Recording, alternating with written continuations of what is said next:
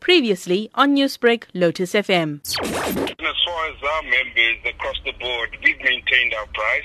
It would appear that the consumer's acceptance to pay a higher price for cigarettes during the ban on the sale of cigarettes has obviously given certain manufacturers the idea that charging more for cigarettes now, given that knowing that consumers will fork out more than they have in the past, is that they feel that now they can charge these exorbitant prices. I don't think there's much that anyone can do. I mean, ultimately, in a free market system, producers of these cigarettes can charge whatever they want to. But I mean, there is, of course, alternatives. And I mean, there are cigarettes which retail for far cheaper and don't rip off the consumer in as far as the cigarette industry is concerned. And certainly, our members have always maintained that they do not want to rip off consumers in as far as what they pay for a packet of cigarettes. Of course, we know that there is a government-prescribed excise tax on a pack of cigarettes, and then thereafter VAT levied on that, and then thereafter is whatever the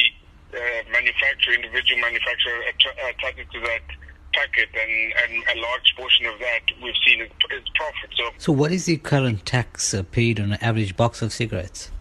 Currently, excise is at some 17 rand 40 cents, and VAT is at some 2 rand 65 cents. So that, of course, means that the taxes are about some 20 rand 5 cents. Thereafter is the margins that the manufacturers put on, factoring in, of course, the production cost.